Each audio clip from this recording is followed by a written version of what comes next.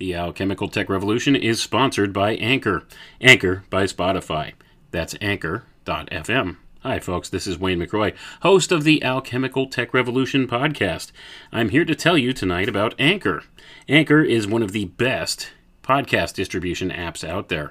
They offer various ways to create, distribute, and monetize your podcast, all for free, and they have some of the best built-in uploading, recording, and editing tools available in the industry. From start to finish, they can help you to set up your podcast. So if you are interested in starting a podcast, check out anchor.fm. Or if you are already a podcaster and you're looking for distribution solutions for your podcast, check out anchor.fm. Come with me.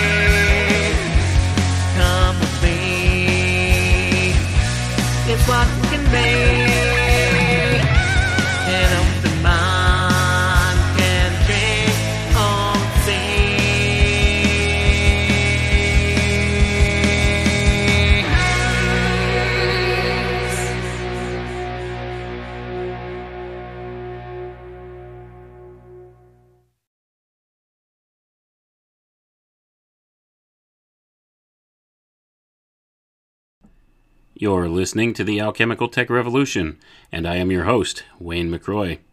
Good evening, everyone. Tonight we're going to discuss Tavistock's War Against the Public, Part 2. And this part involves the CIA.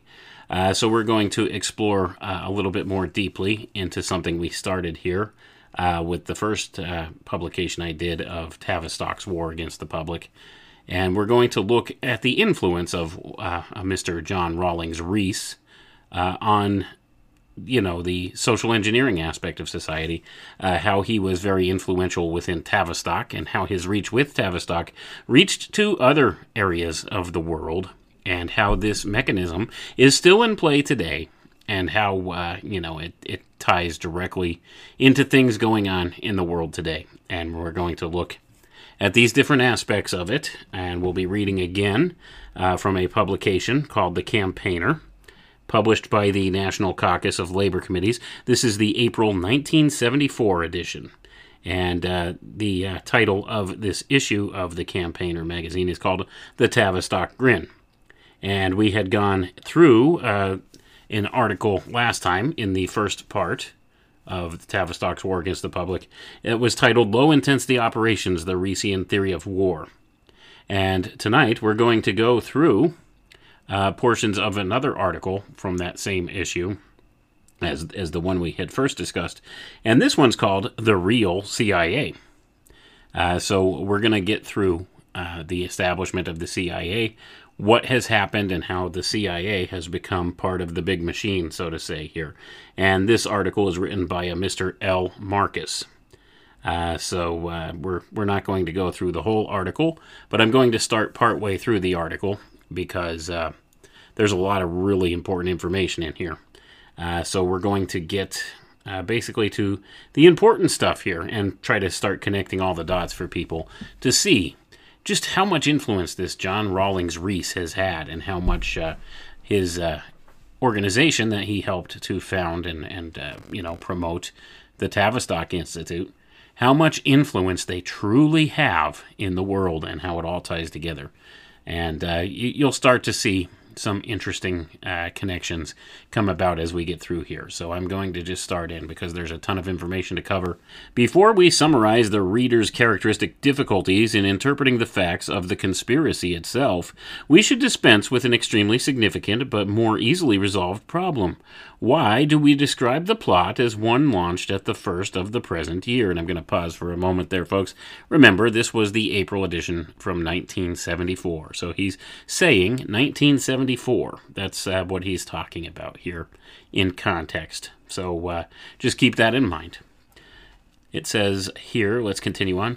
On the surface, the point appears eminently arguable. The effort to discredit the U.S. presidency and Congress, a classic fascist precondition for takeover, is directly traced to such preparations as Daniel Ellsberg's role in perpetrating the Pentagon Papers hoax, and more immediately to the spring 1972 Plumbers operations. On the British end of the current plot, the qualifications of the British military service and MI5 for present low-intensity police state operations in England, Wales, and Scotland were developed by deliberate manipulation of a civil rights struggle in Northern Ireland into a protracted dress rehearsal for fascist rule throughout the United Kingdom. The U.S. war in Vietnam, initiated and essentially directed for most of its term by the CIA, will turn out to be more of a preparation for fascism in the USA than any objective in Southeast Asia. The Peace Corps and Office of Economic Opportunity were also for Rockefeller's Reesian fascist plot in an associated theory and practice of interconnected social control and brainwashing technology. Since the system of social control and brainwashing developed by that gifted reactionary psychopath Brigadier Dr. John Rawlings Rees of the Tavistock Institute and World Federation of Mental Health premises its fascist scheme on pathological features of the victim's existing belief system. It follows that the individual will refuse to assimilate the evidence on this point unless he is also prepared to deal with those profound neurotic disorders which render him so vulnerable to Reesian forms of fascist manipulation. Even after those objections have been confronted, the wishful skeptic will turn up ever new arguments for remaining just that until he has been shown that an alternative exists. This represents the most important, if implicit objection, with whose treatment we shall conclude this present article. And I'm going to pause there, folks. All right, so what the author of the article here is indicating is very much some of the things that we discussed in the first part of this whole Tavistock Institute, their war against the public, right? The first episode we did here. It's all about mental health, right? It's all about affecting people's minds. And keep that in mind with the events that have been happening in the world just very recently. Keep that in mind about, the whole presence of the whole mental health argument around everything here. Okay, this is an important key point. So let's go ahead. Let's read forward here. Excuse me. So the next section here in the article, he says, "What is the Central Intelligence Agency? According to federal statute and other myths concocted for the edifying deception of the credulous, the CIA is merely a key constituent of the U.S. intelligence community, a mere appendage of the National Security Council, vying with various intelligence services, the Defense Department, the Treasury, the FBI, et al. In the view of wishful and other credulous persons, the CIA may occasionally perform Mission Impossible types of activities in dealing with Soviet spies or in enterprising pursuit of the latest Soviet missile developments details. Nothing more than this. Only children and otherwise uninformed or hysterical persons believe such fables. All the published accounts of the CIA, written by various experts, including former insiders of the intelligence community, may be challenged as partially faulty by virtue of particular misrepresentations or bias. Yet, sifting out such flaws, too much truth about the CIA has been exposed, and too much of that truth abundantly confirmed in other ways, to entertain a reasonable denial of the fact that the CIA, as it appears in the federal budget, is merely the legal cover for vast encroachments on every branch of government and enormous sectors of private institutions. In general, James Schlesinger's takeover of the Defense Department merely consolidates a long-time and rapidly growing takeover of all military branches to the point of becoming virtually mere appendages of the CIA. And I'm going to pause for a moment there, folks. Remember, this was written in 1974. This guy saw the writing on the wall and understood what was going on in 1974, right? And only ever since then, especially since then, how things have become such a stranglehold of control for those very few in some of these positions of power here and in some of these positions in the intelligence community, so to say, right? Let's read on, and we're going to see just how far this infiltration has gone and to what ends that it's gone to. The Department of Health, Education, and Welfare is one of several principal bastions of CIA operations within the U.S. I'm going to repeat that, folks. The Department of Health, Education, and Welfare is one of the several principal bastions of CIA operations within the U.S. itself. Nearly the completion of a process begun with the establishment of the Office of Economic Opportunity under President John F. Kennedy.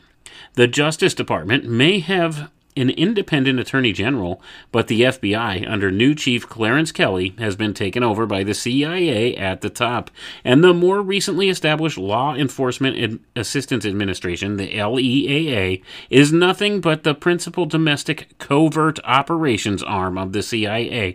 I'm going to pause right there for a moment, folks. Remember, once again, this is 1974.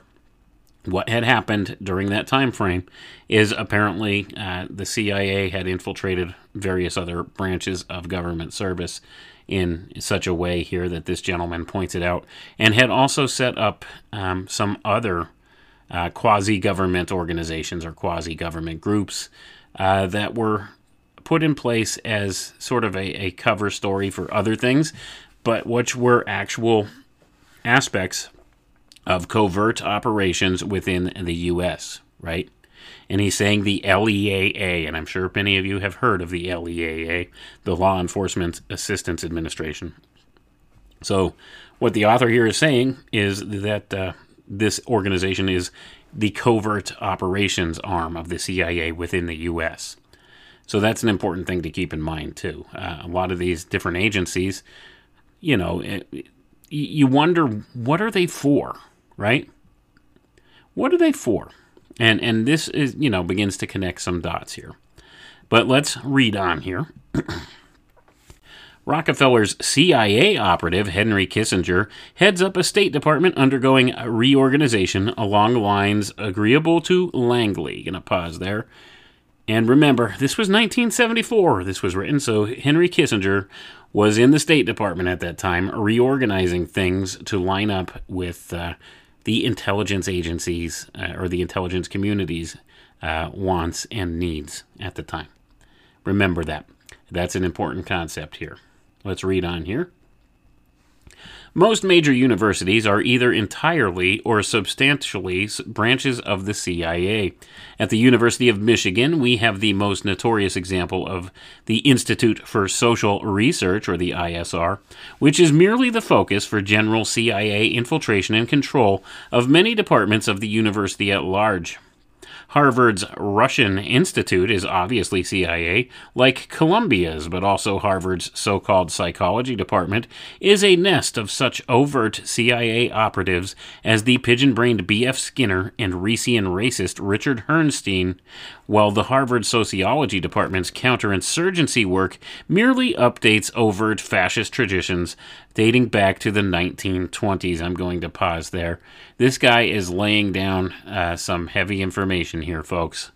He's saying that most of the funding and, the things like that go into many of these major Ivy League schools are covert ops through the intelligence community, right? And many, they use these schools as cover for some of the things they do, the research that they gather. Much of this is done for the intelligence agencies, folks, and I would argue things like DARPA would be an intelligence agency. They all are tied together, see?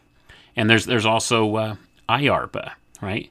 That's the intelligence community's official, upfront version of DARPA. But you see how all these things get kind of interlaced together, but we're talking about major universities here are kind of co-opted by CIA interests here. So let's read on here, because it's going over some more here.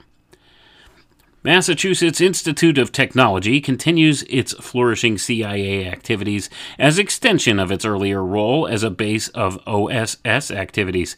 In addition to its specializations as an anti-Soviet think tank, it possesses an assortment of the most reactionary CIA-linked social sciences services in the nation. Its RLE division has been a nesting place for specialized counterinsurgency studies since the late 1940s, while also including those studies in so-called artificial intelligence, which are nothing but the development of the use of computers for brainwashing. And I'm going to pause right there, folks. Remember, 1974. This was 1974, this was written. He mentions artificial intelligence here, and what its role was intended to be. It's the use of computers and technology for brainwashing, is what he's saying. It's about controlling human behavior, controlling the human mind. That's what it's being developed for. That's what it's always been, right? So, let's read on here, because there's more. Wait, there's more. The University of Pennsylvania's Wharton School houses Eric Trist, a veteran Rockefeller-sponsored Reesian fascist who directs a vast network of fascist social work projects and actual brainwashing activities from his offices at that location. Cornell, Berkeley, Stanford are notorious CIA conduits. In general, most of the social sciences and related departments of major universities today are nothing but CIA branch operations. Given the time that has been used to effect such a result, the outcome is hardly to be considered astonishing. Through control of governmental and major foundations, as well as corporate and wealthy individual funding, it has been no great matter to control not only what programs are funded, but to control the selection of instructors, who move into controlling positions as the older generation of honest academics are weeded out by retirement or themselves corrupted into becoming CIA establishment operatives or agents. The CIA control of private foundations is ABC. The first major foundation, the Rockefeller Foundation, was established by the family following the bloody Ludlow Massacre of 1914. It was the Rockefeller family which pressured Iron Pants Henry Ford into creating the Ford Foundation, and the Rockefeller family which placed its agent, CIA operative McGeorge Bundy of the CIA Bundy family, at the head of that institution. And I'm going to pause right there, folks. So, it's talking about... Here, this is tying a lot of things together. It's saying the intelligence communities, the military-industrial complex, so to say, and the major foundations and wealthy private interests like the Rockefellers all had a lot of say into placing these Reesian theories into practice in many of the universities and throughout the intelligence community. So you see the extent of the reach that this John Rawlings Rees has had, and the reach of Tavistock throughout all of these different entities, so to say, right? It talks about now Rockefeller placed its operative, McGeorge Bundy, at the head of the Ford Foundation, right? So you see how it's a very small network controlling all these interests. McGeorge Bundy, look that guy up. He's got the intelligence community ties all over him. He's linked to a lot of different things. But let's read on here, because I'm sure we'll get further into some of this stuff. As for governmental funding, brainwashing is funded in part through the National Institute of Health, or its subsidiary, the National Institute of Mental Health. The National Science Foundation, another conduit controlled by representatives of the Rockefeller CIA establishment, helps out. Recently, the LEAA has been acting as a CIA funding conduit on its own account. As the Defense Department is taken over increasingly by the CIA, its funding programs are slanted to the desired general effect. Through the leverage principle of contributory pro rata funding, which has become rampant in federal, state, and local programs, the mass of funding is controlled directly by the Rockefeller CIA establishment, whether through the foundations or CIA-controlled channels of government, increasingly determines the direction of flow of fundings from even non-CIA-controlled sources. A few examples are sufficient to identify some general dimensions of CIA takeover throughout the society generally. The war in Vietnam. Outdoing private CIA war against the nation of Indonesia, the U.S. war in Vietnam began as entirely 1955 to 64, a CIA war against the Vietnamese people, with the U.S. ambassador on premises nothing but a highly placed CIA operative.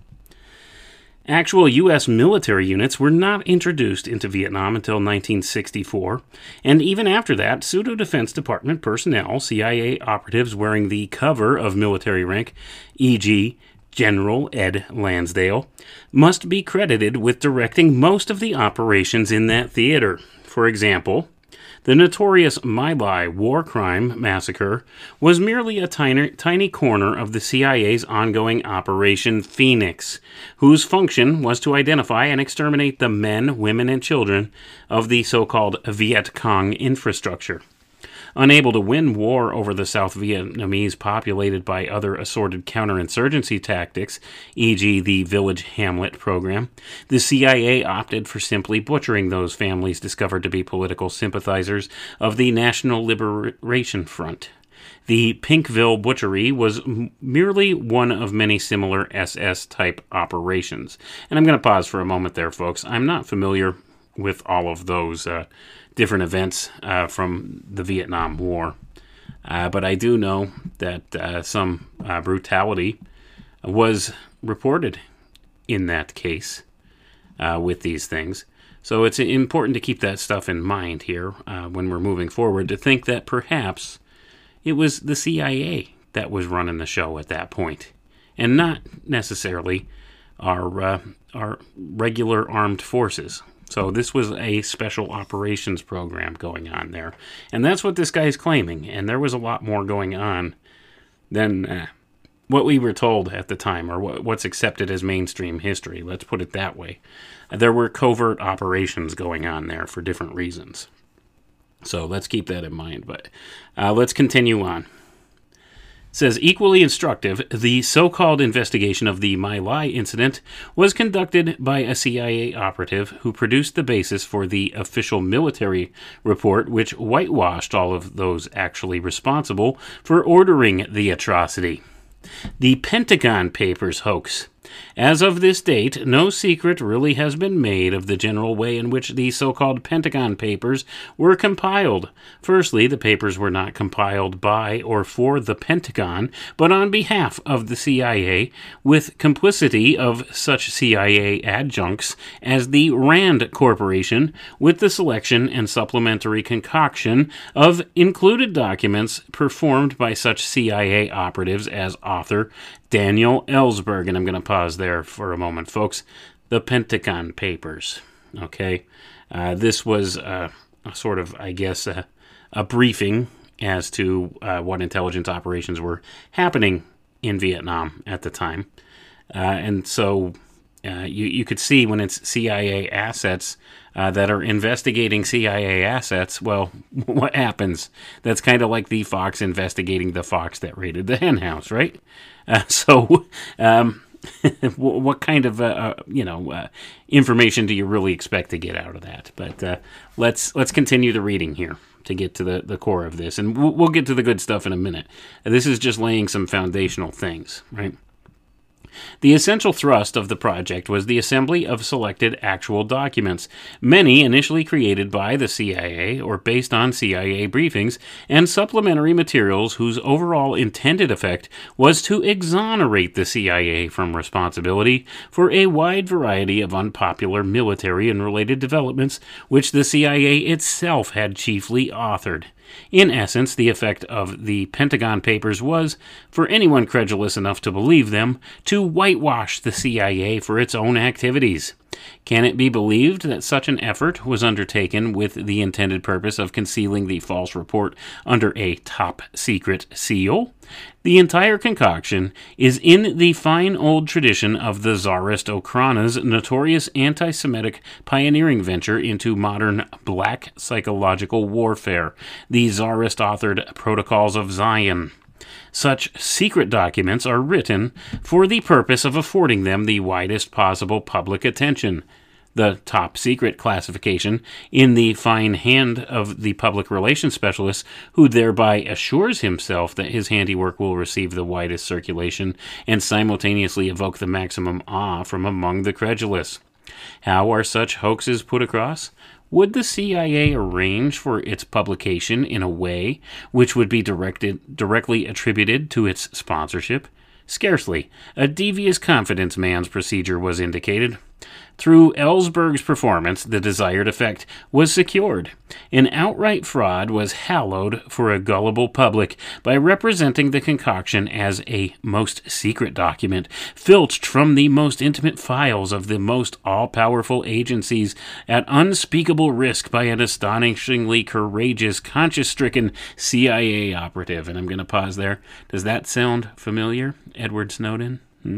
See, it's the old tricks are the best tricks. It's the same thing that's always gone on, right? So any of this stuff that's leaked, well, rest assured, folks, it's not really leaked, right? Think about that for a minute. Any supposed intelligence leak of something like that, this isn't a leak. It's put out there on purpose. There's a reason for it. And you know, the reason is not always, what you might think on the face value of it. But at any rate, you see, this is one of the old tricks, right? They will present, what they would consider classified or secret information, that they let that get out to the public, or let the public think that that's what this is. It's misdirection sometimes with a lot of these things. So that being the case, when you think about that, understand that this has gone on from time immemorial here. But this is one of the ways that they operate, and this is all by the hand of Tavistock, right? This whole misdirection game that they use with this thing. Let's read on. The manner in which the desired leak was effected is only less hairy than the papers themselves.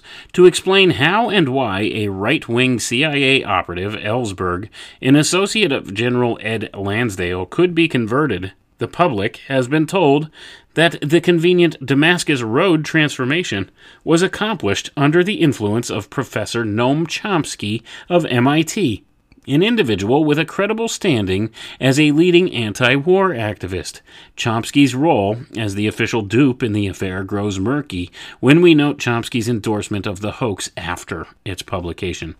As a leading anti-war activist, Chomsky had abundant access to all the knowledge necessary to spot the whitewashing of the CIA as a blatant fraud. The publication, effected through the usual CIA press conduits, the New York Times et al., going to pause there.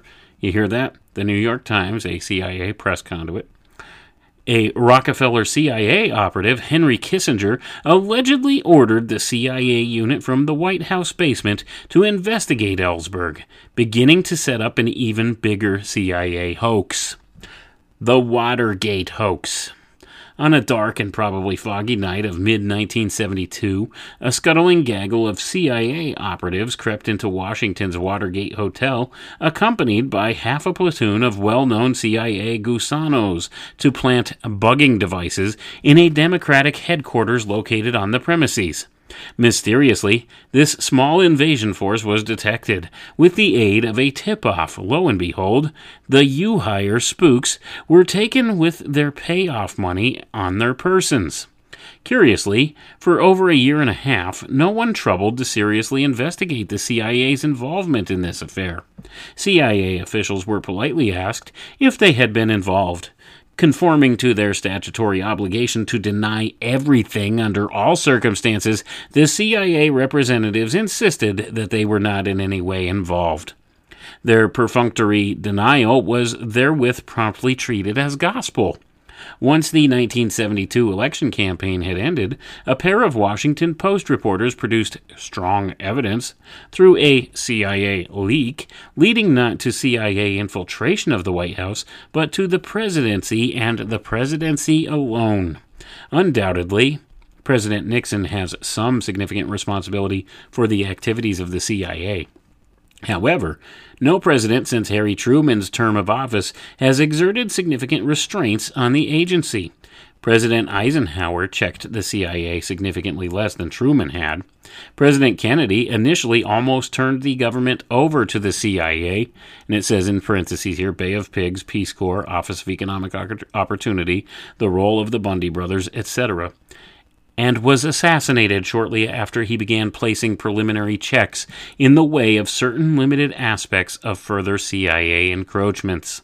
President Johnson placed no checks upon the CIA, and President Nixon, although breathing down their necks at one point, allowed the office of the presidency to be held captive to the CIA through Rockefeller-linked appointments and CIA intrusions made possible through mediation of Rockefeller appointees.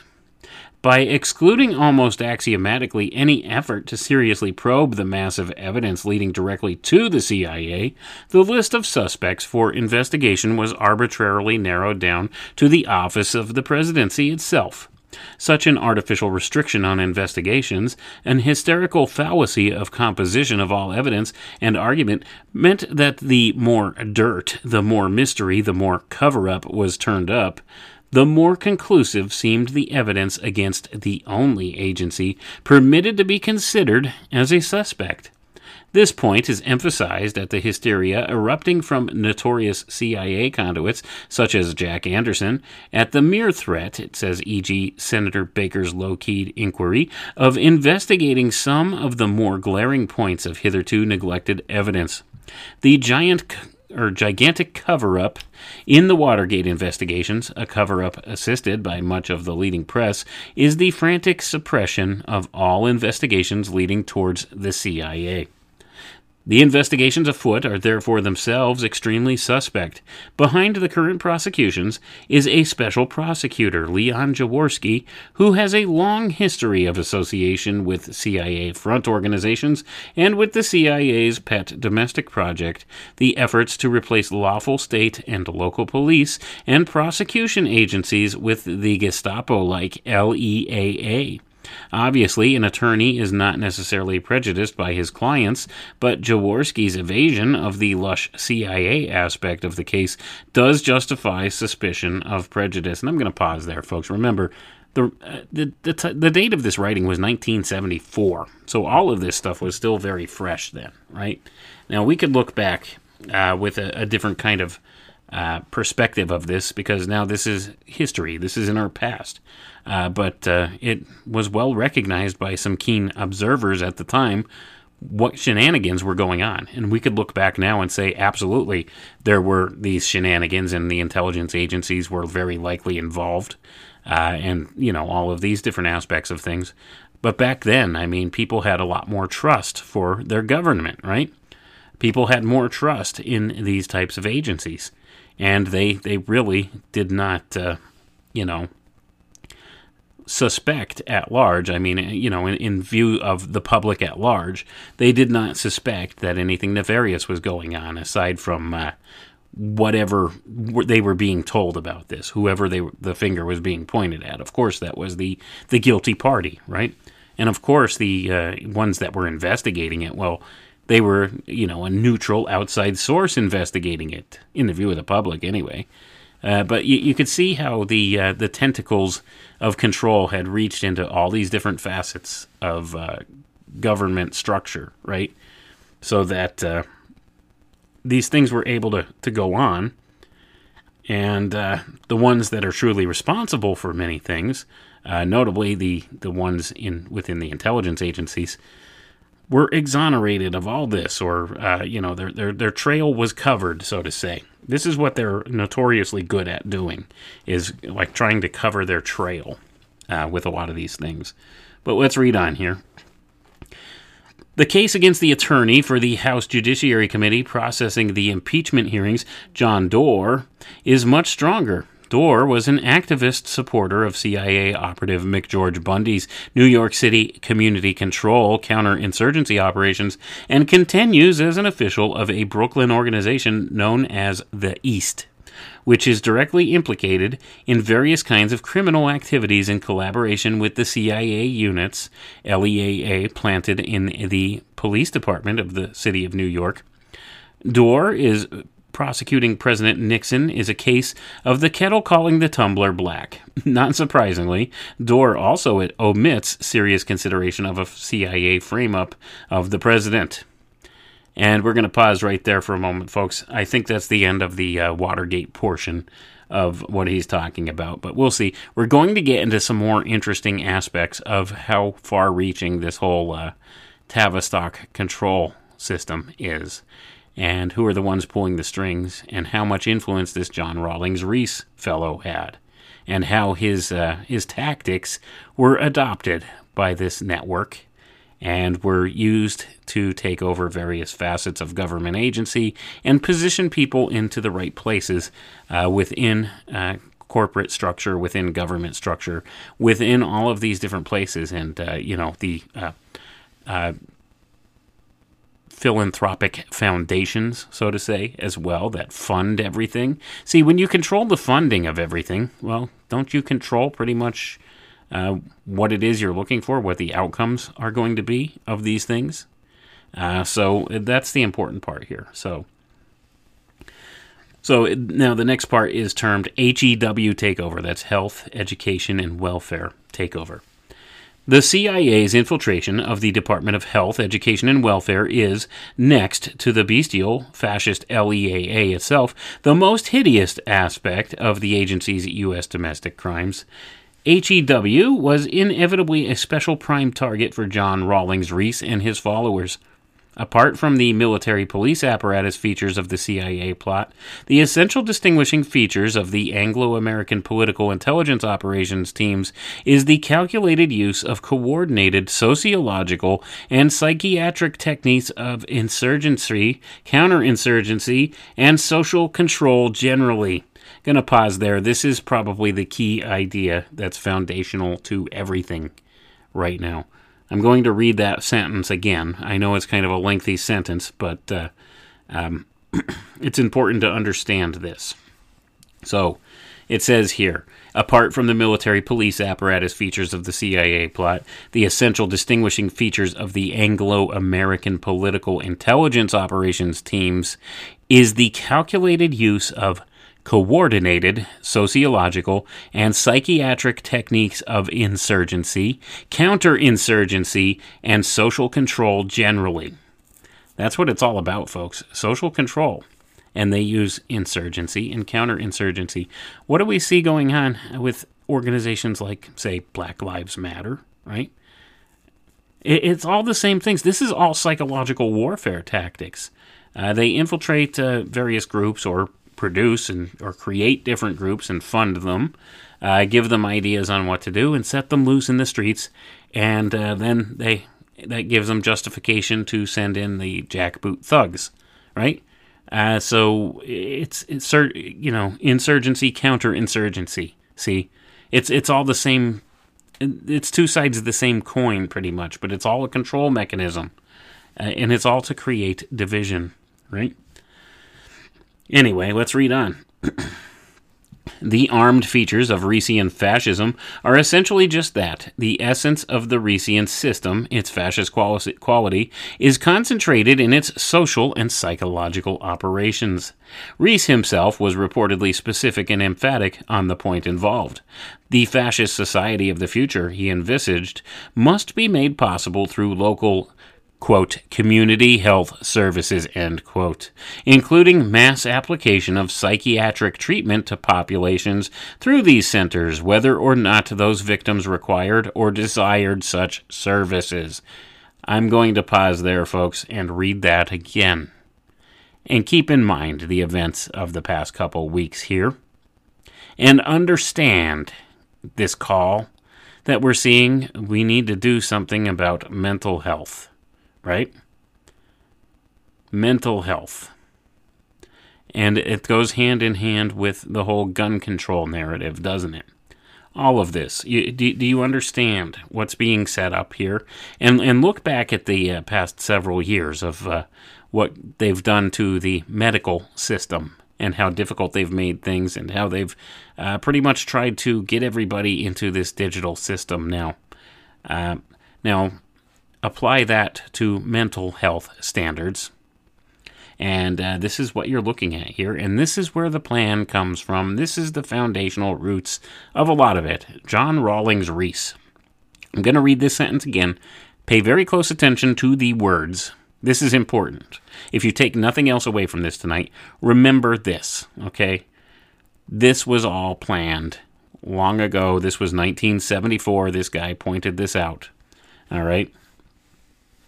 The fascist society of the future he envisaged must be made possible through local community health services, including mass application of psychiatric treatment to populations through these centers, whether or not those victims required or desired such services.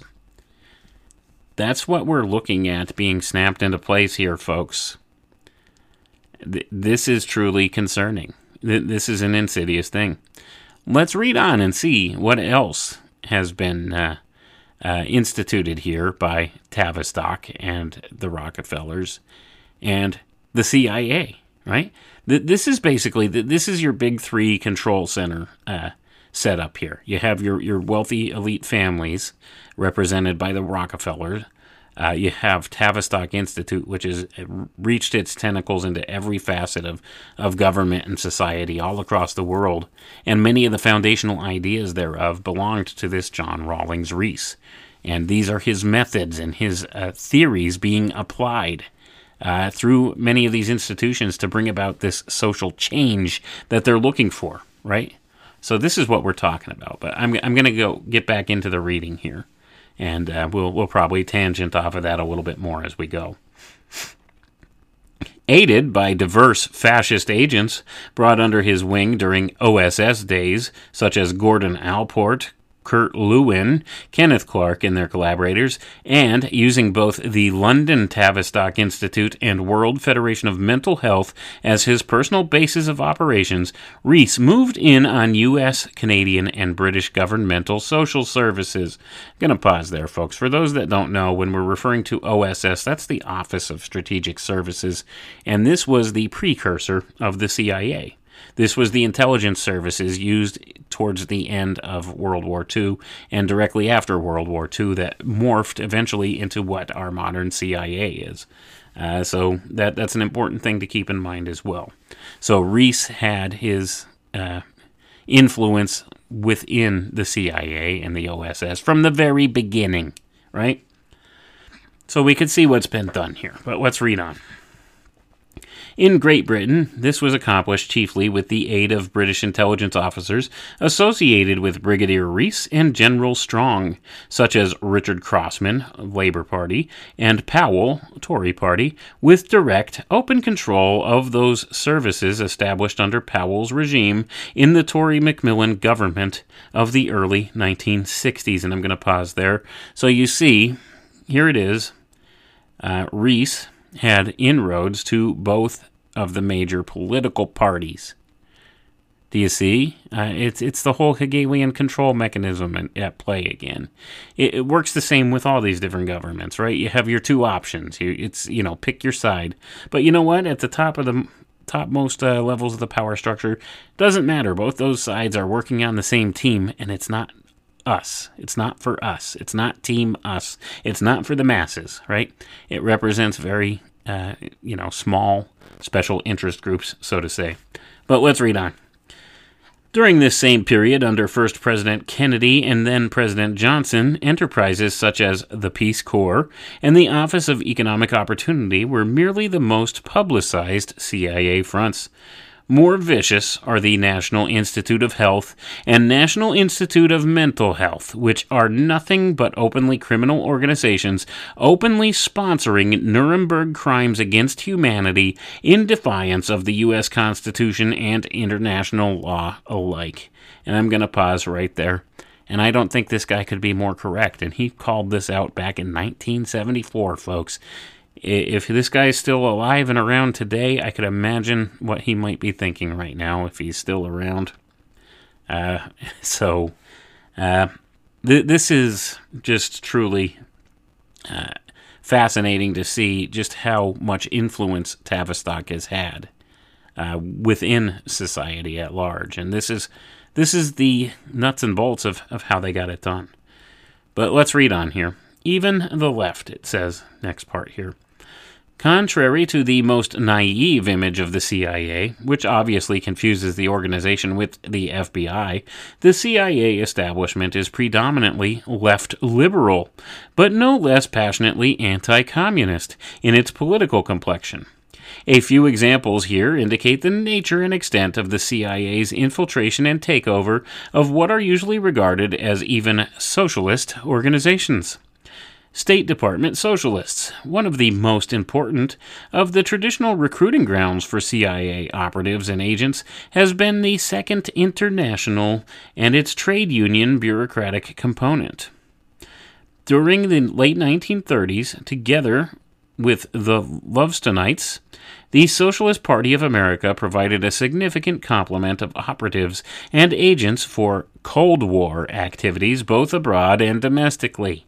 The appellation State Department Socialist, which they earned during that period preceding the growth of the CIA's power, has stuck despite the prevalent transfer of loyalties to the CIA itself.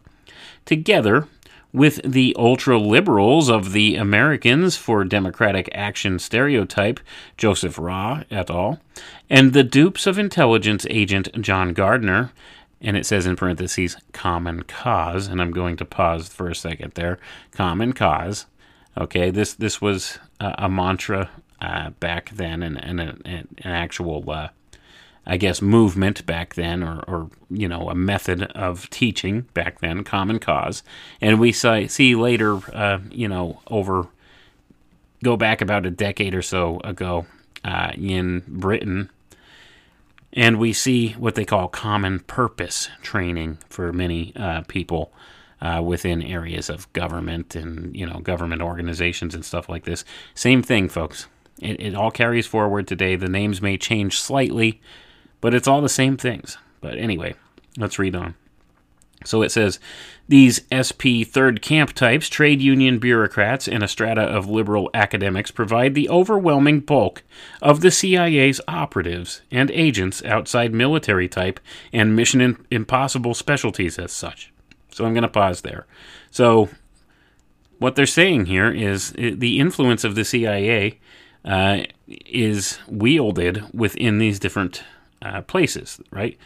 It says here the strata of liberal academics, see, and, many of these union organizations and things like that. And this is where they wield a lot of their power, right? This is where the power base is. So that's and it's all left liberal-leaning type organizations and places. So that's what he's claiming here. But let's read on here. And I think he'll affirm what he's saying more than I'm able to affirm it.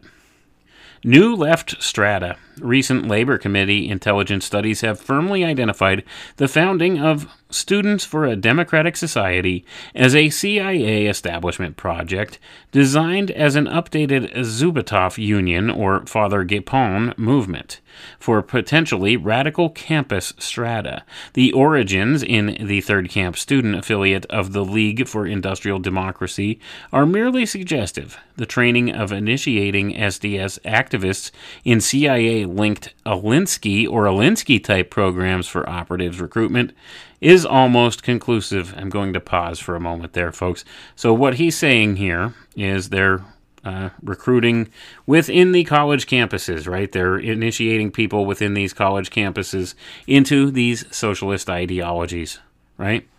And they recruit from many of these, those that they think would best suit CIA purposes or intelligence operative purposes here. And it harkens back to the teachings of Saul Alinsky here. That's another important figure in a lot of this. Saul Alinsky. He wrote a book famously titled Rules for Radicals. If you want to read something interesting, go read that. That'll tell you everything you need to know about all this lunatic stuff that we see going on today, all this lefty loony garbage going on. This is the guy that literally wrote the book on it, telling how to do things, what to do, and get responses and stuff from that. This guy wrote the book, okay, Saul Alinsky, and that's who he's talking about here. But they recruited from within the college campuses to do this stuff, right, in order to set up these types of organizations. Let's read on.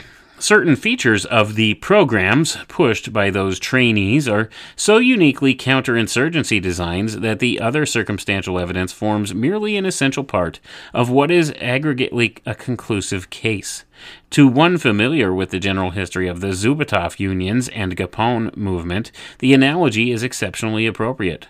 Like the Tsarist police unions of the pre-1905 period, the attempt to spread the organization caused matters to get fairly well out of the hands of the counterinsurgency agents operating chiefly out of Alinsky's home base in Chicago. The Labor Committee's intervention to organize the Columbia University April 1968 strike, the 1969 University of Pennsylvania sit-in, and various progressive Labor Party activities are the notable examples of some degree of successful counterinsurgency, which led to the CIA establishment's orders for SDS's self-destruction in spring 1969. And it says, however, how one deals variously with counterinsurgency formations is not the topic immediately under consideration at this point of our writing. So I'm going to pause there, folks. So essentially, what it's saying here is they've taken the ideas of Alinsky and they've, taken ideas from what they call counterinsurgency operations, which is part of psychological warfare operations and have utilized them in a domestic way in this way. And many of these things that you see organized, these different strikes or protests and things like that, are largely organized and orchestrated through the intelligence agencies. I can't get this point emphasized enough here. So things like Black Lives Matter, all the protests and stuff they do. Anytime you see any of this LGBTQ garbage going on, where there's these massive protests with that, that's all counterinsurgency operations. It's all psychological warfare, folks. It's all quarterbacked through intelligence agencies and intelligence assets. Make no doubt about that, right? So let's read on here. The primary purpose for creating the New Left of the early 1960s was to preempt the radicalization of college youth strata to two overlapping ends. Immediately, the purpose was to prevent the established socialist parties from effectively capturing the social ferment which had erupted beginning 1958, which had come to a focus around the Cuban Revolution and civil rights movement up through mid-1961.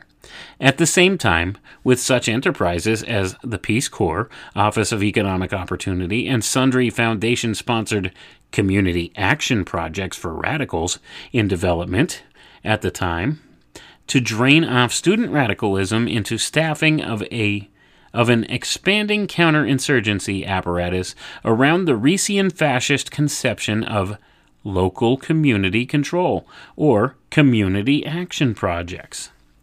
Not accidentally, therefore, the Rician fascist social control techniques of leaderless group, or participatory democracy, and co-participation, or corporativism, were the chief points on which the New Left's designers differentiated it from the so-called Old Left, post-industrial society, quality of life, rather than material demands, community, and relevance were key phrases by which one could identify the conscious pseudo-socialist fascist agents within the movement.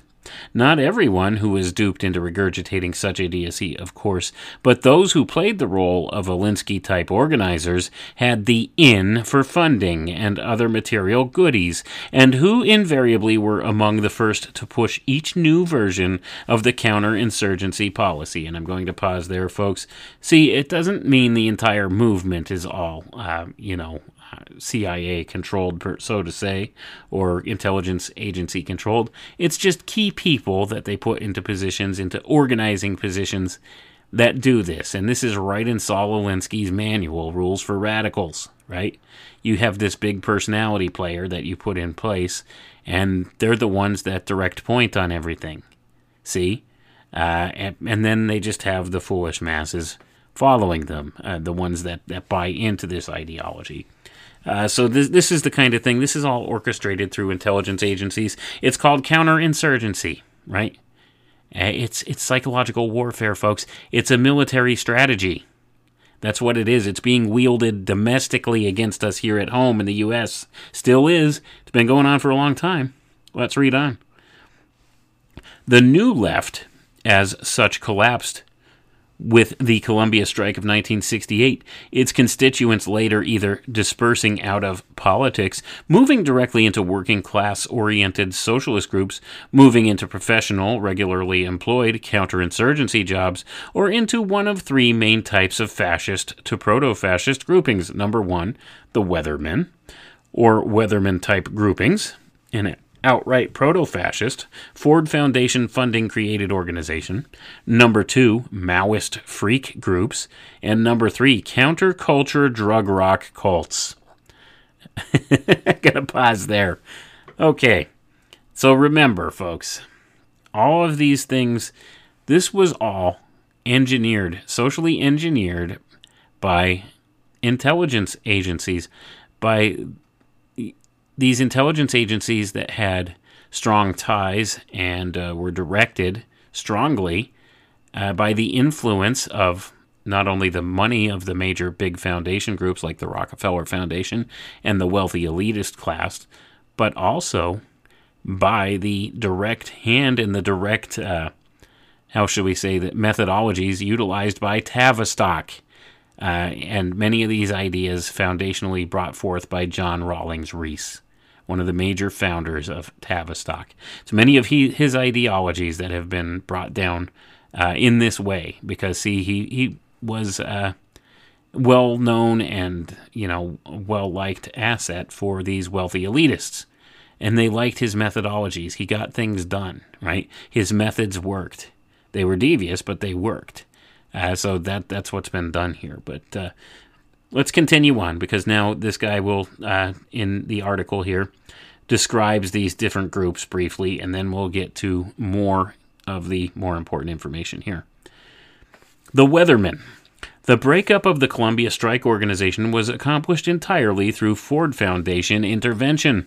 3 successive actions by CIA operative McGeorge Bundy's organization were used to isolate the Labor Committee's hardcore leadership in classic Kitson-type counterinsurgency infrastructure mode. The first 2 were open counterinsurgency moves. The third was covert. First, Dr. Kenneth Clark of the Ford Foundation-funded MARC operation moved in to split off the black student group from the strike. Clark, who trained under black-hating racist Dr. John Rawlings Rees during the OSS period, is a Reesian psychologist, a member of then Rockefeller's state regents, and one of the U.S.'s leading counterinsurgency agents against the black militant strata. Secondly, an open funding by Ford was used to cause a significant split-off from the strike organization, forming Students for a Restructured University. The third, covert move was the funding of Mark Rudd et al. Through a conduit created by a relative of former CIA operative Dr. Herbert Marcuse. It was out of this third covert operation that the Weatherman Group developed, remaining a CIA countergang down to the present day. Going to pause there. Remember again, folks, this was written in 1974, and now you know the truth about that group known as the Weathermen, right? Founded by the CIA and put in place because they're counterinsurgency, directly funded by the Ford Foundation. Remember this. Next, he goes on to describe Maoist groups. The Chinese Communists' emphasis on austerity, anti-intellectualism, and thought purification lends itself very well to reifying Maoist doctrine as a cover for the introduction of certain principal features of Reesian fascism in a radical disguise. It is not surprising that Chinese Communist leaders' psychological profiles and Chinese thought purification and other social practices have enjoyed such disproportionate study emphasis by such institutions as the Rand Corporation and Reesian sociologists and psychiatrists generally. It is obvious that the mindlessness so passionately embraced by most self-styled Maoist groups provides an ideal opportunity for the police agent infiltrator and provocateur, and the proliferation of such little groupings the ideal opportunity for creating a variety of police-created pseudo-gangs in ultra-radical disguise. What is perhaps only less immediately apparent outside the ranks of professionally qualified intelligence personnel is that with a slight perversion, that sort of storefront Maoism is an almost perfect cover for outright Reesian fascist gangs, e.g. of the Revolutionary Union type. And I'm going to pause there, folks. So you see, Rawlings Rees and all of the people, from Tavistock and throughout the intelligence circles here, the CIA and whatnot, Rand Corporation, all of these front groups that, work with funding from Rockefeller Foundation, Ford Foundation, all these major foundations, and do work for the CIA and various other intelligence and military groups, they caught on to this idea of these Maoist groups, right? And this is where they get a lot of their ideas from, right? From how China, or the Chinese government, has organized itself and how it has affected the minds of its people in many ways. So it's grasped onto these ideas, and I would say this network directly, transcends over into mainland China itself, because many of Rees's philosophies are used there to some degree or another too. When you look at the state of Chinese society right now, that's why they try to use this as the model, folks. For everything else, it's the test bed, because they've noticed this, this type of how should we say, profile within that area. This type of, I don't know the best way to describe it, this quality about that. So because of, how Mao operated, and many of these ideologies have still sustained through Chinese organization to this day, within government groups and stuff there. So they've seen these methodologies used, and they see it as a perfect cover to slide in the Reesian fascism model, right? And that, I think, is what's been done. So, but not to belabor that point, let's move on here, because there's a couple more important points to cover. So next section here, he says, black nationalism. The former Leroy Jones, recycled by Anglo-American intelligence into the zombie form of Imamu Baraka, is a classic model of CIA brainwashing and counter-gangs tactics combined into a single model operation, under the immediate supervision of former intelligence operative Gustav Hennigsberg. In fact, Jones's conversion into Baraka was done under the personal supervision of the top CIA operative, Dr. John Rawlings Rees himself. Most of the so-called black nationalist organizations formed after the conveniently timed assassination of Malcolm X are creations of the CIA establishment. And it says in parentheses here, we shall outline below how the Reesians see black nationalism as a fascist counterinsurgency tool against black working class militancy. And I'm going to pause there, folks. And is this still going on today? Think about that. We have things like Black Lives Matter and stuff like that today. It's these same methods being used. These were all used by Rees, right? And this is the thing. I mean, they create these different groups like this to be what they claim to be or call counterinsurgency tools, right? So they use this as an outlet to get people signed into what it is they're looking for here, right? So if there's somebody that has a beef with the system, well, they get them into one of these groups, and then, that this does many things for them, because first of all, they know exactly who these people are now that have this problem, and then they distract them with something that's not going to be helpful anyway. So that's how that works. But let's continue on, and we're almost to the end here, and we'll wrap up pretty soon and give some closing thoughts here. The real Central Intelligence Agency. Those examples of the scope of CIA establishment activities illustrates the broad sweep of the agency's intervention into domestic life. Yet, unlike most authoritative published CIA exposés, our account points more or less directly to the principal flaw in the accounts of such experts as Wise and Ross or Prouty. The common glaring fault in the better exposés is the assertion, or otherwise the pervasive inference, that the insidious and illegal encroachments are essentially the outgrowth of rampant ambitions within the CIA agency itself.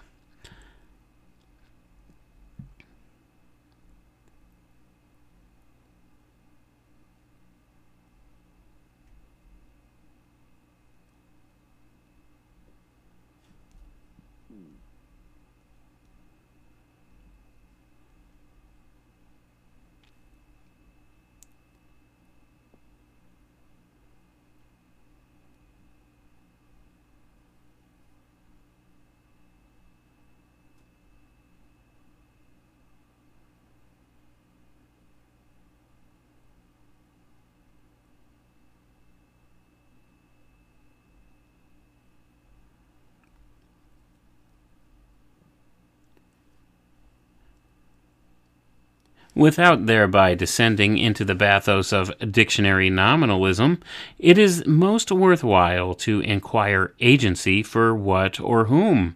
Wise, Ross, and Prouty border on asking the right questions insofar as they show that the CIA establishment has acquired the de facto power to act outside the legal channels and overview of duly constituted federal government agencies, most notably the Congress and the courts. The fact that it exerts such power covertly suffices to show that the CIA establishment has not yet become the government, but rather represents the base of a kind of dual power, an illegal parallel government, continuing its efforts to become imminently a virtually overt power. And I'm going to pause there, folks. There's your shadow government right there. There's your quote-unquote deep state, right? It's this network, this Tavistock CIA Rockefeller network that this guy is pointing out. Now, are all the names exactly the same today? Not necessarily, not exactly, but it's still these same dynamics working together. It's Tavistock and their methodologies introduced by John Rawlings Rees, being implemented through intelligence agencies and funded by some of these wealthy elitist class people that are looking to get things done. And it's all the same, right? The names may have changed slightly, though, but this is essentially what the overarching conspiracy, so to say, is. So let's read on. An agency for whom and why? The first hypothesis, suggests by such evidence, is that the CIA is perhaps the instrument by which the presidency is attempting to encroach upon the powers of courts and legislatures. A second, more credible hypothesis would be the suggestion that perhaps the military-industrial complex acting through the Pentagon has created and uses the CIA as its secret arm. Both of these hypotheses are discredited through the sort of evidence which has appeared during the 1960s and more recently. The CIA organization of the impeachment movement against President Nixon and a pattern of encroachments against the regular military eliminate everything but the military-industrial complex from the array of probable suspects. Returning our attention to the flaws in such writings of those as of Wise and Ross or Prouty, we would locate the difficulty in the fact that they, in the vernacular proverbial, miss the forest for the trees. Granting the usefulness and probable expertise of most of the details in their accounts, one would rightly conclude that their point of view is 90 degrees out of phase. Although concrete evidence is vital to the case to be made, such evidence in itself provides only a behaviorist account of the subject under investigation. Detail enumerated by itself is mere bad infinity, analogous to cataloging many of the more important biochemical constituents of an organism, missing the critical point. What is the generative principle which makes the entirety a whole? What determines its whole existence as a single organism? This included fallacy of otherwise excellent expert accounts is the fallacy of reductionism. Prouty verges on the proper line of investigation in his efforts to approximate a historical approach to analyzing the creature. In addition to reviewing the well-trodden matter of the connection between the OSS and CIA, he goes so far in the right direction as to locate the growth of the CIA from Truman through Kennedy in two respects. On the conspiratorial side, he defines the CIA as largely the creation of a conniving Allen Dulles, whose way was eased by the role of brother John Foster Dulles at State and as a chief confidant of President Eisenhower. Functionally, he emphasizes quite properly that the forces which created the Cold War cult thus created the policy climate, the mystique absolutely essential to cloaking illegal CIA encroachments in the magical cloak of national security. At the same time, Prouty properly emphasizes that the CIA is effectively more a conspiracy against the USA itself than the USSR. The most glaring empirical flaw in Prouty's history of the CIA is his overemphasis on the military side. He omits that unbroken thread from OSS into CIA, which not incidentally has the most direct bearing on the role of Winston Churchill's organization of the Cold War cult. He overlooks the essential fact that From the inception of the OSS, the modern CIA establishment was a U.S. financier-promoted Anglo-American insurgency-counterinsurgency project, and that the single keystone figure emerging as dominant over the entirety of the OSS-CIA development is that brilliant psychopath Rockefeller-sponsored Brigadier Dr. John Rawlings Reese. Once that essential clue is identified, the prehistory of the OSS-CIA is properly located. On the U.S. side, the world outlook leading into the modern CIA establishment emerges in its first institutionalized form in the development of the Mark Hanna Civic Federation movement, in a philosophy exemplified by Mark Hanna's famous and warranted praise for the old AFL leaders of labor lieutenants of the capitalist class. After the Rockefellers' bloody Ludlow massacre of 1914, the Rockefeller Foundation's establishment performs an increasingly prominent and influential role in continuing and advancing upon the Civic Federation notions of counterinsurgency, up to the point today that the Rockefeller-controlled foundations, including the Ford Foundation, express the family's eminently dictatorial hegemony among the ranks of giant finance. The major components of counterinsurgency technology originate with and continue to flow from the British junior partner in the Anglo-American political intelligence establishment. This is by no means accidental. Since the last decade of the 18th century, prompted by its defeat in the American Revolution of 1776 to 1783, note counterinsurgency begins in Quebec and India, the British colonial services accumulated massive experience in successful methods of social control of subject populations. Ironically, but by no means accidentally, successful British imperialist political and social colonial tactics have been premised on the nostrums advocated by the U.S. Socialist Workers' Party, playing upon the decisive nationalist sentiments of the ruled and co-optation through local community forms of self-government. Similarly, from the middle of the 19th century, beginning with its use of Philistine clean trade unionism as a counterinsurgency tactic against the influence of the International Working Men's Association, the British have learned how to exploit the parochialist neuroses of the population in the industrial homeland to much the same desired result as appeals to nationalist and community sentiments have affected continued imperialist rule of even so-called independent African nations to the present day. Despite the recent quarter-century of U.S. and Canadian contributions to the mechanics of insurgency and counterinsurgency, it is the products of the public schools of England who continue to provide the most sophisticated basic concepts upon which the Rand Corporation and kindred CIA establishment think tanks work. The Anglo-American, including Canadian, intelligence establishment was, from its inception, the merging of U.S. material resources and talent for engineering gimmickry with British counterinsurgency conceptual leadership. I'm going to pause for a moment here, folks.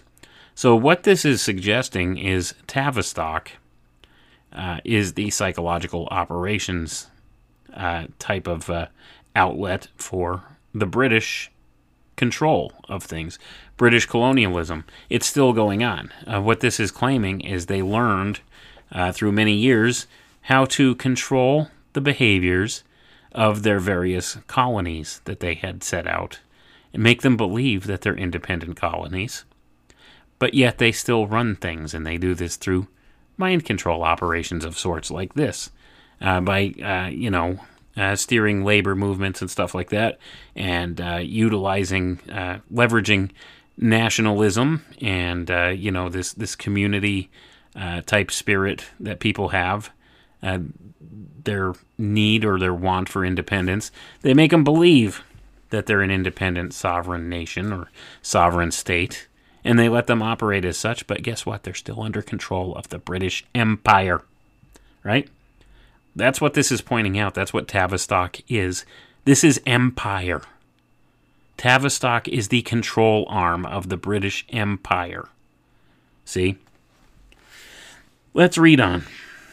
The British approach to military problems of imperialist rule at home and abroad has traditionally been that of solving the problem represented by limited regular military forces in the effort to rule over populations with the implicit capability of defeating those military forces.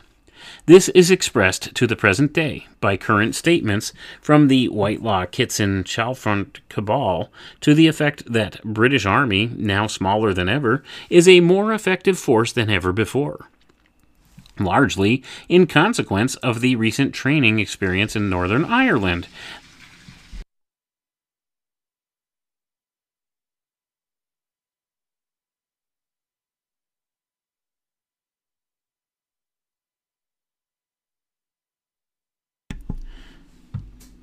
The essential solution to this problem, from the standpoint of the British political intelligence stratum, is to employ an armamentarium of sociological and psychiatric weaponry to the effect of so dividing the subject population against itself that the military forces are never confronted with more than the small material force represented by a hardcore resistance to a generally effective combination of sociological and psychiatric weapons of control.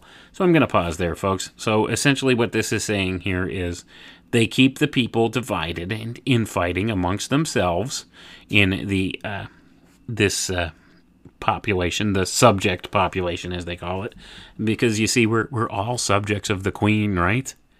And that's what's being claimed here, essentially. And is he wrong? I don't think he's necessarily wrong. But this is what's been done, right? It's the whole divide and conquer strategy. So they keep us fighting, via political parties, via racial lines. Any way that they could divide us, they keep us fighting in that way because that distracts us from the fact that we're being controlled by somebody external to us, right? So that being the case, we're more easily steered in this way. So that's the philosophy at hand here. But let's read on. The philosophy of the Anglo-American intelligence establishment is to transform the regular military establishment along what are now popularly known as special forces lines of training, equipment, and deployment, which the British call low-intensity operations, and the U.S. often prefers to term stability operations. Going to pause there. Stability operations, folks. A stability police force. We've seen the Rand Corporation has come up with that one, a suggestion for a stability police force for the United States. So that's exactly what this is talking about.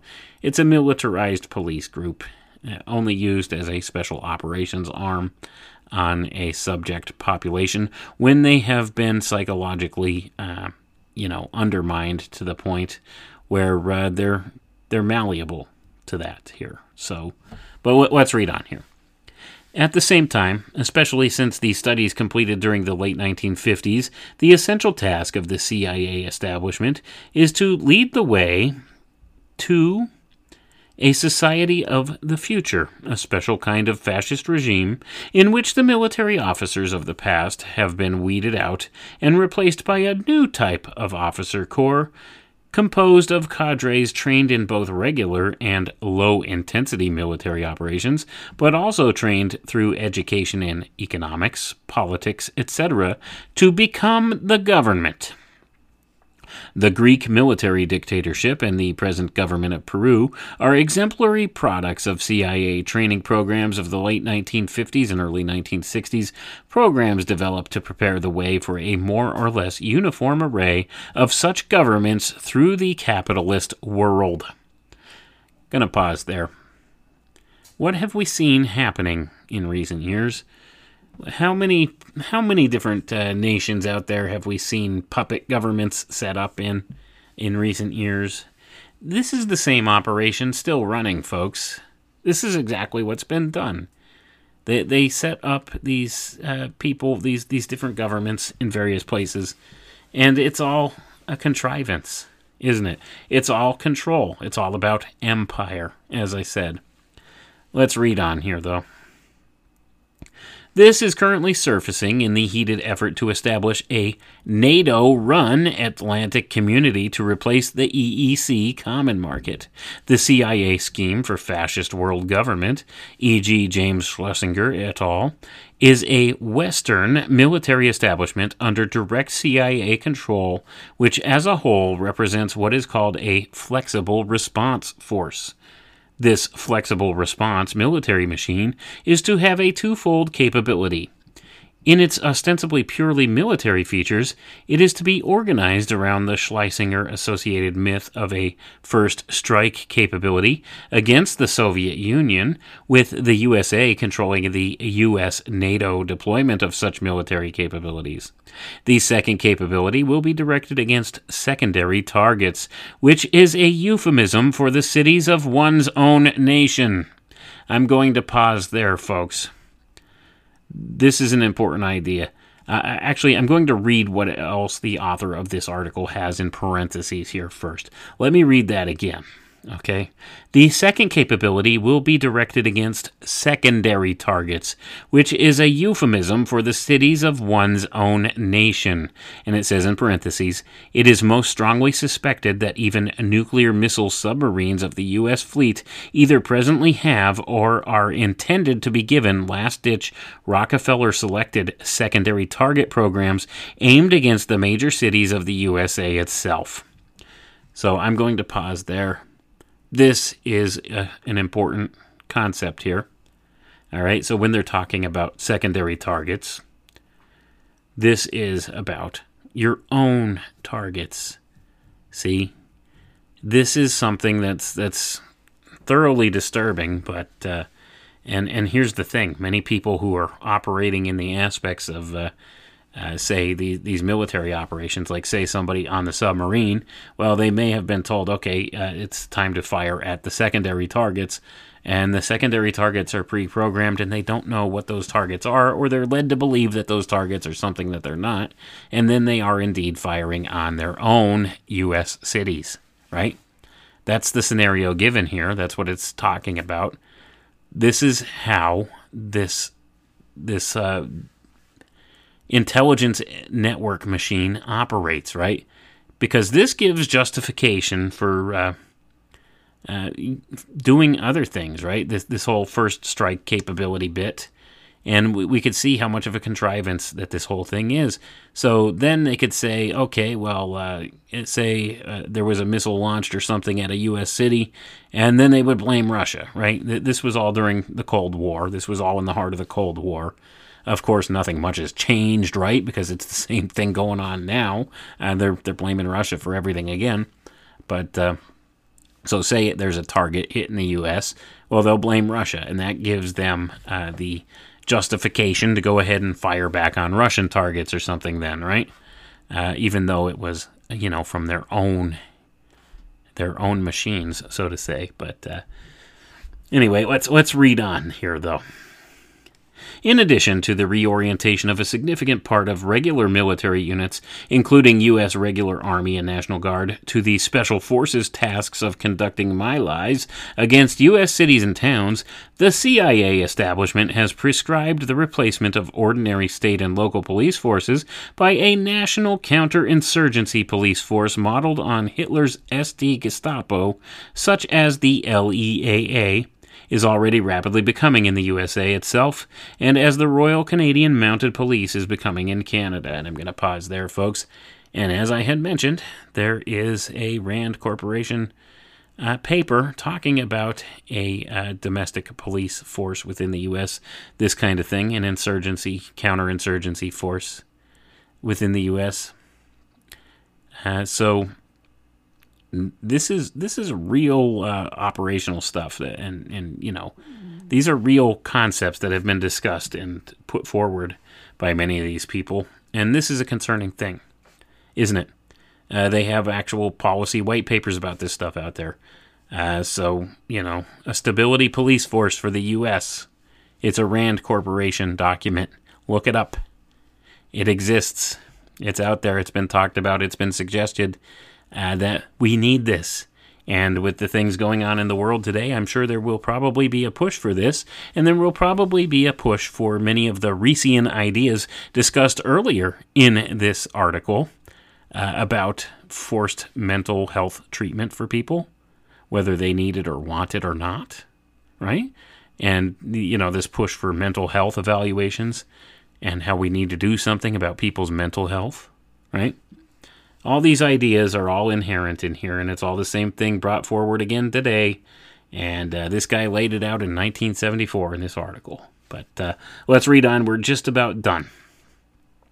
Significant as the military and paramilitary aspects of the CIA establishment's illegal efforts may be, the main bulk of the establishment's work is concentrated in fascist forms of sociological and psychiatric programs, in connection with which the names of such Nuremberg criminals as Dr. John Rees, Dr. Kurt Lewin, Dr. Nathan S. Klein, and similar psychopathic degenerates are most prominently associated. It is this latter predominant feature of the CIA establishment which the celebrated expert exposés omit to consider. Hence, by such a fallacy of composition in their accounts, they omit consideration of that vital conclusive evidence which, once considered, immediately answers all the important questions of what, who, and why. In brief, then, the CIA establishment is a Rockefeller family-sponsored and essentially Rockefeller family-controlled fascist conspiracy, a conspiracy whose military and paramilitary features are merely essential adjuncts of the fascist sociological and psychiatric conceptions developed by a mass of academics and professionals headed up by the late Dr. John Rawlings Rees. And we're going to end it right there, folks. He goes on to continue a little bit about, a little bit more about Nixon, the case of Nixon, and stuff like that. But we're not going to get into that tonight. I think we've covered quite enough. But you could see here, essentially, sometimes, some of the names have probably changed. But essentially, it's the same kind of dynamic going on. You have these large tax-free philanthropic organizations that fund much of this stuff. They're used to channel funds through many different things into intelligence agency projects, which are largely influenced by Tavistock. And this is what's been done, and it's been used as a domestic program against the masses here. You see, it's a psychological warfare campaign. It's an insurgency, counterinsurgency campaign going on. And they've been trying to steer and engineer the masses through sociological and psychiatric means with use of these different methods brought forth by John Rawlings Rees and some of the other associated Tavistock projects and things there. And they're using them to steer public opinion and change the dynamic of how people behave in society and about how we respond to things. And you see that these same old machinations and manipulations are going on today, right? It's the same tricks, okay? They play upon our fears and try to steer us in thinking different ways. And we can certainly see how they're trying to create this public outcry for more mental health services, right? And this was all part of Rees's plans to begin with. He wanted forced mental evaluations and mental health treatments for people to keep them docile, right? And to keep them controllable and compliant. So we see the echoes of this going on today. And they're not above staging events, folks, and they're not above orchestrating events to bring about these kinds of social changes that they want. We've seen that. I mean, I think that's a demonstrable point. This has been done, and there's quite a lot of the time you will find either direct or indirect links to intelligence agencies inherent with many of these events that go on, that they use as these contrivances to try to steer our behaviors in certain ways. And this all ties back once again to this John Rawlings Rees guy and the Tavistock Institute. These are all the methodologies laid down by that group and that are still steered primarily by that group or people within that group. So it's important to keep these things in mind. So essentially, what's been done is the Rockefeller-backed, and I would say not just the Rockefellers, but most of these wealthy elitist class families and people out there who have these foundations that are actually modeled after the Rockefeller Foundation. That was one of the first ones. So you have all of these foundations. They are funding various projects and researches within academia and different places, and they become beneficiaries of the information that's being studied, right? So that being the case, they are privy to this information, and they're able to feed it to who they need it to within various intelligence agencies and services to get things done. And they see themselves as being the ones that should direct and guide this, because they have this twisted notion that they have the divine right to rule, don't they? And we've discussed this in other programs and stuff before, but this is primarily what's been going on here. So they direct these different social programs with the funding in different ways, and they have people like a Dr. John Rawlings Rees direct these programs to get the outputs that they want from these programs, to get the social changes, the behavioral changes, the mass social behavior changes that they want from these programs. So they put somebody like that in charge, and they feed them the funds and let them do their thing. And they have these people linked up with various assets within the intelligence community to get things done in certain ways. And, no matter what the outcomes may be, right? Or no matter what it takes, right? Is what I should say. No matter what it takes to get the job done, because that's the important thing to these people. It's a means to an end. The end is control, and they don't care what it takes within the auspices of the means to do so. They'll do it. And that's the bottom line here. They want to effectuate massive social change in this world, and they've been succeeding in a lot of ways, haven't they? They've really changed the way people behave using these different methodologies. And with the technology that they have now, it's the whole technocracy push, right? If they could get everybody bought into this would give them unprecedented ways of wielding this type of psychological and sociological manipulation in a massive scale. So that's what they're looking for here, and that's what they've manufactured and steered into place. And places like Tavistock lead the way, right? And they have massive influence within governments and quasi-government agencies and the intelligence agencies, right? That's the whole how shall we say, the octopus of control, right? Many people have written about this, and it's interesting to look at, because it goes all through different facets of society. It's amazing the reach that a place like Tavistock has when you look at it. So you have some of these key sociologists who set out some of the groundwork here, and they're able to actually steer the behaviors of the masses just through this network by utilizing different facets within the network to push different programs. And that's largely what's been done. So we see how indoctrinated we've become with a lot of this stuff. But anyway, folks, that's about all I have for tonight now. We could see now, Tavistock's war against the public, how they've utilized the CIA, and how they've been funded largely by many of these wealthy elite families. And this is how the job gets done, right? You have the tools, you have the funding, you have the network. That's essentially what it's all about. They've got all these things in place, and they've had a lot of time to perfect them. And now they have massive new technologies that they could wield in many ways that they hadn't had previously. So that makes this a even more dangerous situation. But don't let them get you, folks. Now that you understand what's being done and how they manipulate the masses and the minds of people, you could see through the ruse, right? once you see through the ruse, you're less easily controllable by them.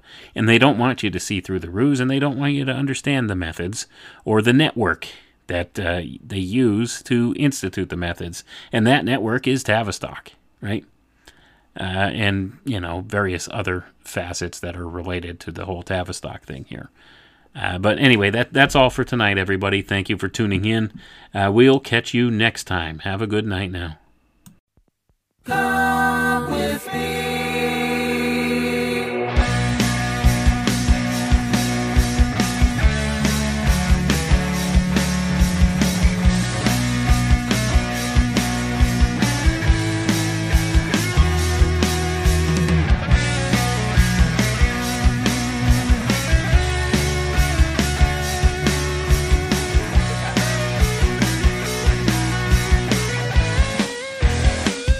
Got something to say, might show about to wait. Think something new, deep inside of you. Something on your mind, something you want to find. Another path, another light, a peace in your sight.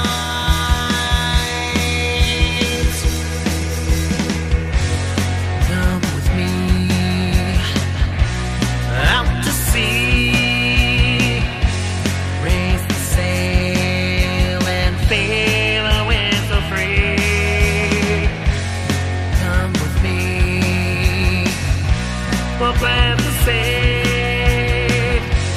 Take the time and you'll get what you need.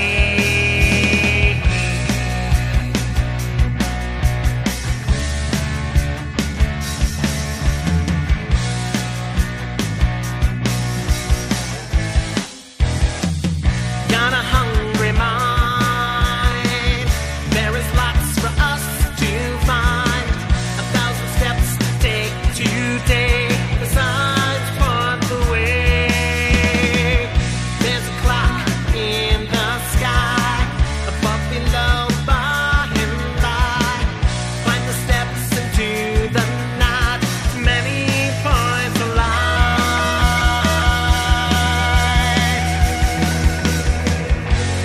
Come with me out to sea,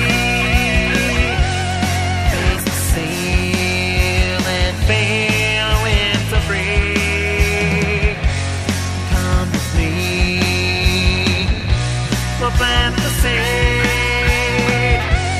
Take the time and you'll get what you need.